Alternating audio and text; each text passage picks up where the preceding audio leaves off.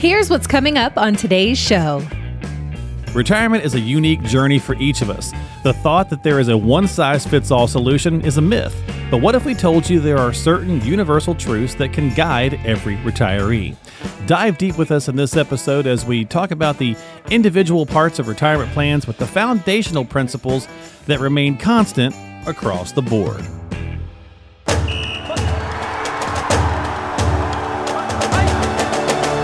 Welcome to the Strategic Planning Podcast with financial coach Mike Flanders. With more than 40 years of experience in the financial services industry, Mike knows the X's and O's that'll help you achieve your financial goals. It's time for the Strategic Planning Podcast. Hey everybody, welcome into the podcast this week at Strategic Planning with Mike Flanders, financial coach at Strategic Planning Corporation, here with me once again to talk investing, finance, and retirement. And are there universal retirement truths? Definitely are. There's definitely things that are going to affect all of us because we're humans alive on this rock, and things are going to come across that affect each one of us. But it's the way it works individually that makes every plan a little different. So this week we've got Mike with us, and we've got a special guest joining us as well for the first time here on our podcast. Philip Corson's going to be joining us. So we're going to get started with that and bring the guys in. First of all, Mike, how are you, my friend? Hey, Mark, we're doing great today.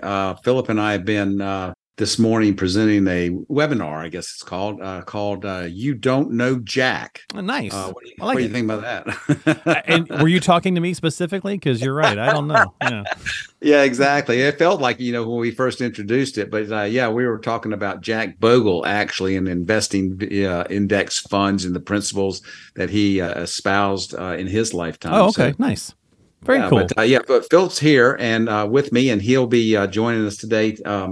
Philip is an estate planning and elder law attorney, and he has a firm located in South Carolina, serves North and South Carolina. And he's additionally an investment advisor with Strategic Planning Corporation, working on his CFP. We'll have that soon, Lord willing. Nice. Well, fantastic. Well, Philip, thanks for being here. Absolutely. Thanks for having me. Yeah, good to have you here. So an estate planning attorney with a Legacy Law Firm, correct? That's the name of your practice? Yes, it is. Very cool. And serving North and South Carolina, and then also doing financial advising at Strategic Planning Corporation. So good to have you here. Good to have some other viewpoints, Mike. So we should have some fun with this. This will be our first go around having a guest on here. So you and I won't have to talk as much. And we'll see how that plays out because we are always talking about something, that's for sure. Exactly. But let's jump into it. We're going to do basically 10. I've got 10 universal retirement truths. Okay, so we're going to do 5 this go around, and then we'll do 5 on the next episode of the podcast, and they'll be dropping in the month of September here. So make sure you subscribe to us on Apple, Google, Spotify, whatever platform you like using. You can find it by typing Strategic Planning into the search box of those apps, or just visiting Mike at his website online at spcinvesting.com. All right, guys, so everybody needs an income plan. I mean, this is a universal truth I think we could probably agree to. You might say if you have a pension or a Social Security, you don't necessarily need one, but isn't that still truly an income plan? Yes. It's interesting. A few years ago, I started thinking about, hey, you know what? I am actually kind of getting close to retirement, maybe, if I'm going to do that. And I have not really ever considered Social Security as a piece of the pie for me. And so I started looking at that. It was quite eye-opening when I did do that. It is a part of the plan, and it's something that does need to be considered. But most people can't live on just Social Security. Some people can. They're very frugal and know how to do things right. And but most of us, we need some additional income from other sources. What do you think, Philip?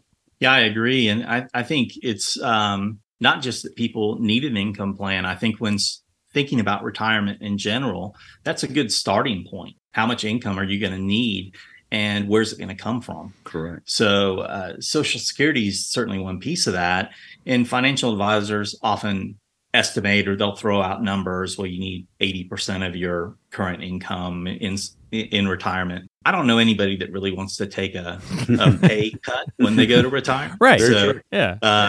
I think you need to think about that. Take into account inflation and come up with that number. Well, Philip, that's a good point, because a lot of people will make that mental sacrifice when putting their numbers together, their back of the napkin numbers.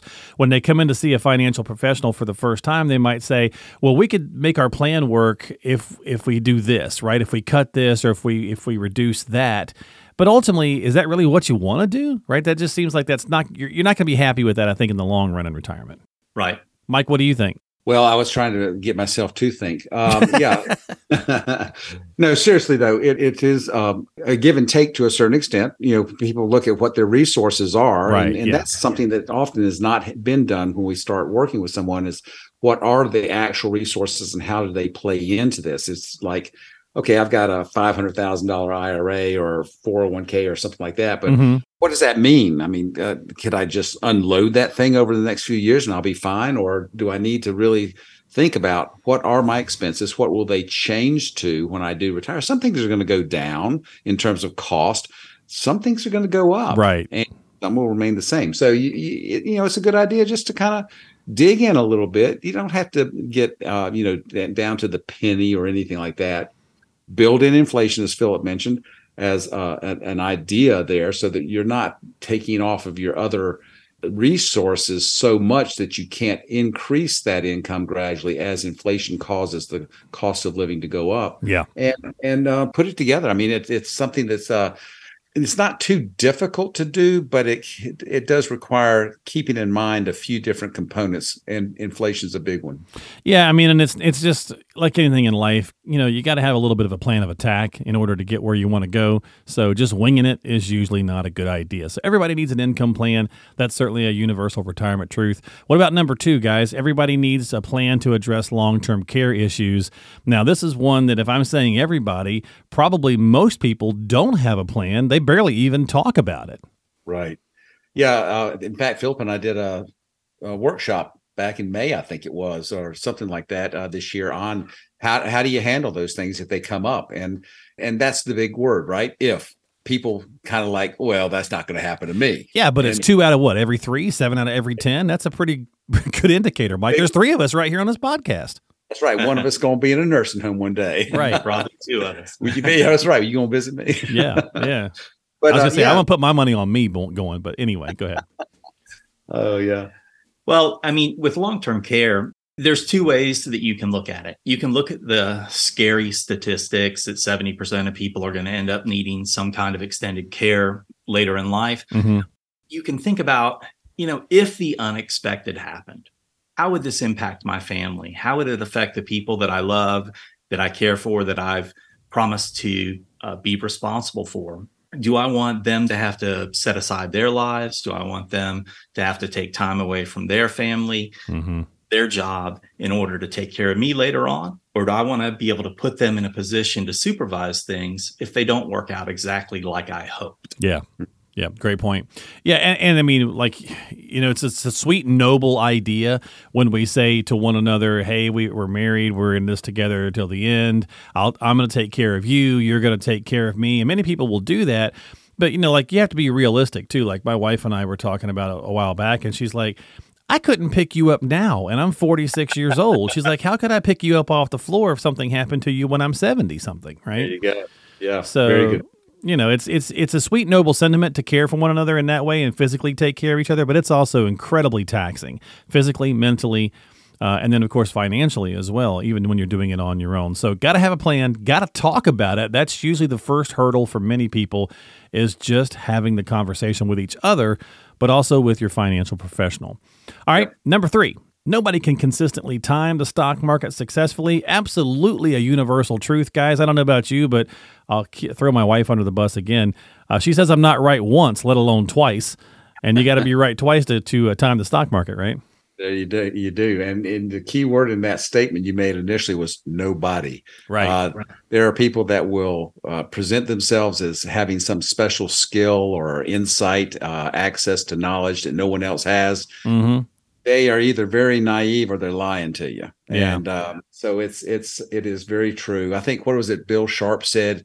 You've got to be right 74% of the time in order to just get the markets returned, So just staying in the market and taking the ups and the downs. you got to be right getting in and out 74% of the time if you just want to match that, much less why would you be spending your time doing something like that if you're highly unlikely to have that percentage of success. Yeah. And you're wasting your whole life doing that kind of stuff rather than enjoying your money and letting it ride. Yeah, you're chasing unicorns at that point.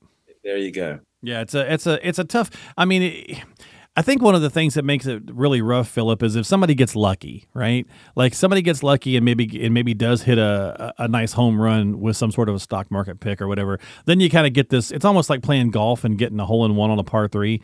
You kind of feel like I figured this out, right? It's exactly like that. I mean, you hit that one good shot before you finish the round, and that's what keeps you coming back to the course. And it's the same thing that happens with gamblers in the casino. Yeah, true. They hit the hand of blackjack or whatever, and so they stick around to let it ride, and then disaster strikes. So I think it's it's one thing to look at your track record, but when you start thinking that you're getting good at this, which is what you're talking about, when you have some experience of success, it's really attributable to luck. Human nature, you want to think, well, no, that's not luck. That's because I'm smart and I saw the signs, and I knew what could happen. Yeah, for sure. Well, and this is perpetuated too by the news media, because they'll bring on, or the financial media, I should say, they'll bring on people that happen to have called, like the Big Short.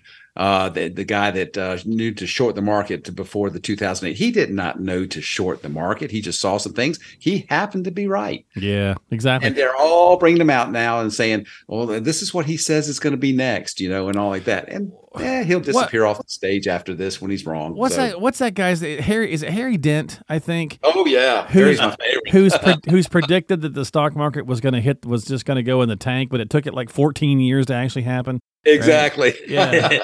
He was right. Yeah, he was right. He was right. It just absolutely took him 14 years to get there, or whatever the exact numbers were. And Philip, you're right, because you mentioned the fact of gambling, like a blackjack hand.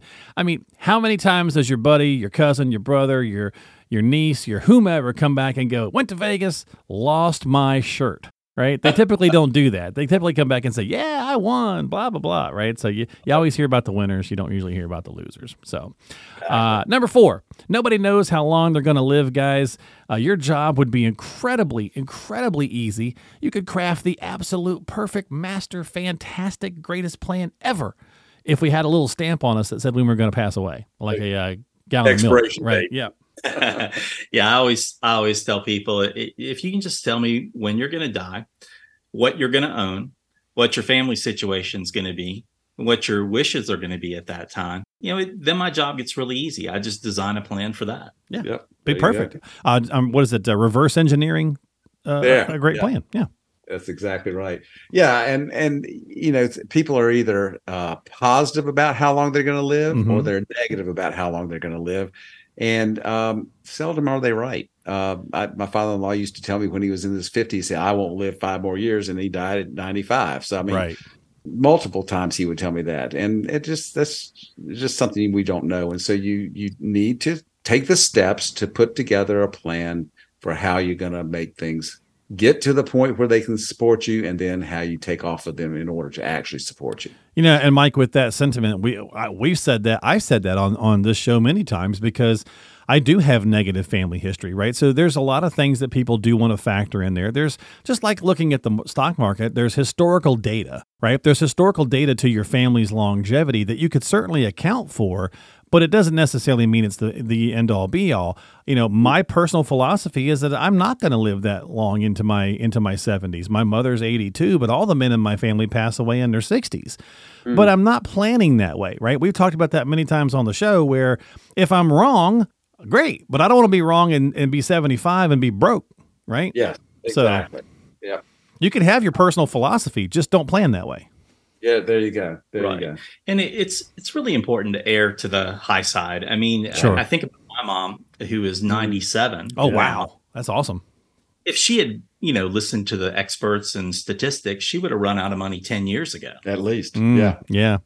What is it? 85, 87 for women, something like that? For that range, yeah. Yeah. Great point. Yeah. Fantastic. So again, you don't know how long you're going to live, and you could certainly take into account family history, but unless you have an actual terminal diagnosis, right, there's a good chance that you should plan for longevity. Technology, and even with different kinds of diagnoses. I'm a heart patient myself. I've had open heart surgery. Technology is just continues to amaze in that realm. So you just never know, right? I mean, my dad was in the hospital for 3 weeks with open heart surgery in the 80s. I was in the hospital for 3 days with open heart surgery, a decade ago. So yeah. There you go. Wow. Technology, right? All right. Today, you said that was three years ago when you had that, right? 10 years ago.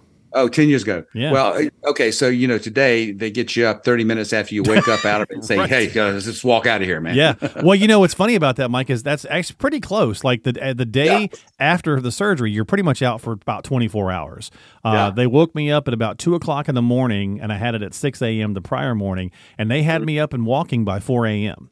Right. So they had me moving by 4 a.m. And come Monday, I had a surgery on Friday. Come Monday, they kicked me out, Monday morning. So, yeah, you could be right. You could have it now, and they might send you home within 48 hours. Who knows? Right? Outpatient surgery, yeah. Yeah, one of these days it could be. You never know.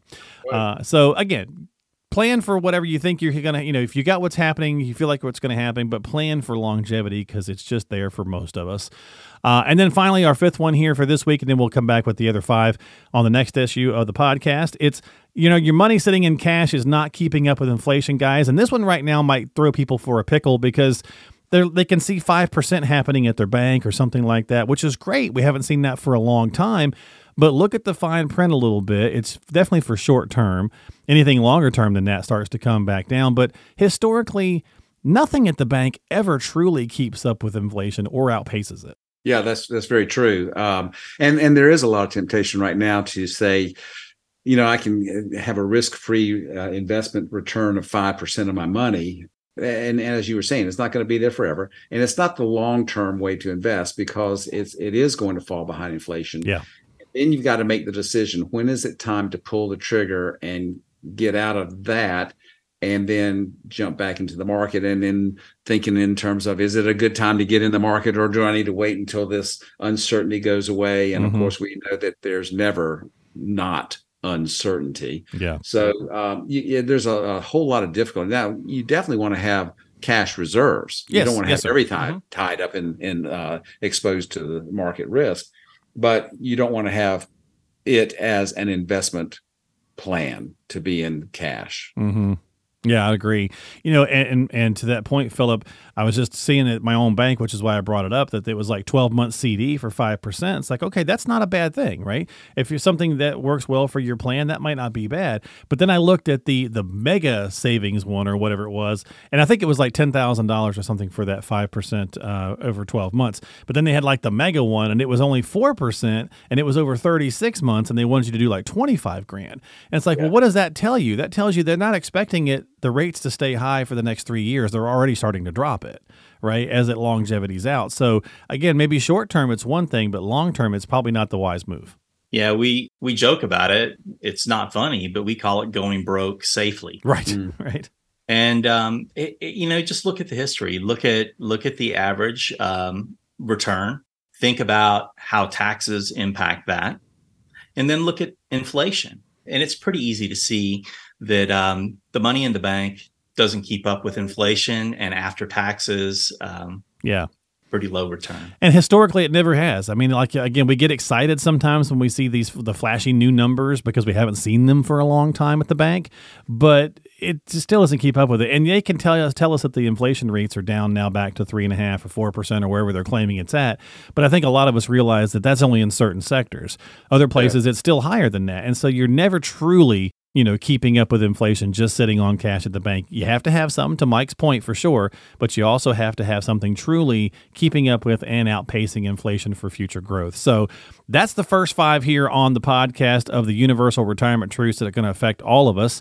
And if you've got some questions, you need some help, reach out to Mike and Philip, give them a call, get on their calendar, whatever you'd like to do, but take some action for yourself at spcinvesting.com.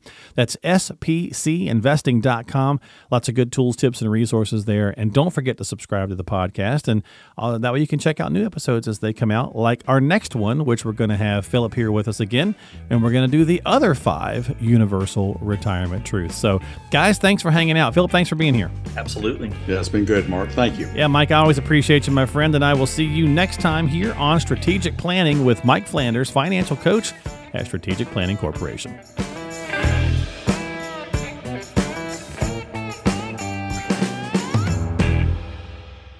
Information is for illustrative purposes only and does not constitute tax, investment, or legal advice. Always consult with a qualified investment, legal, or tax professional before taking any action.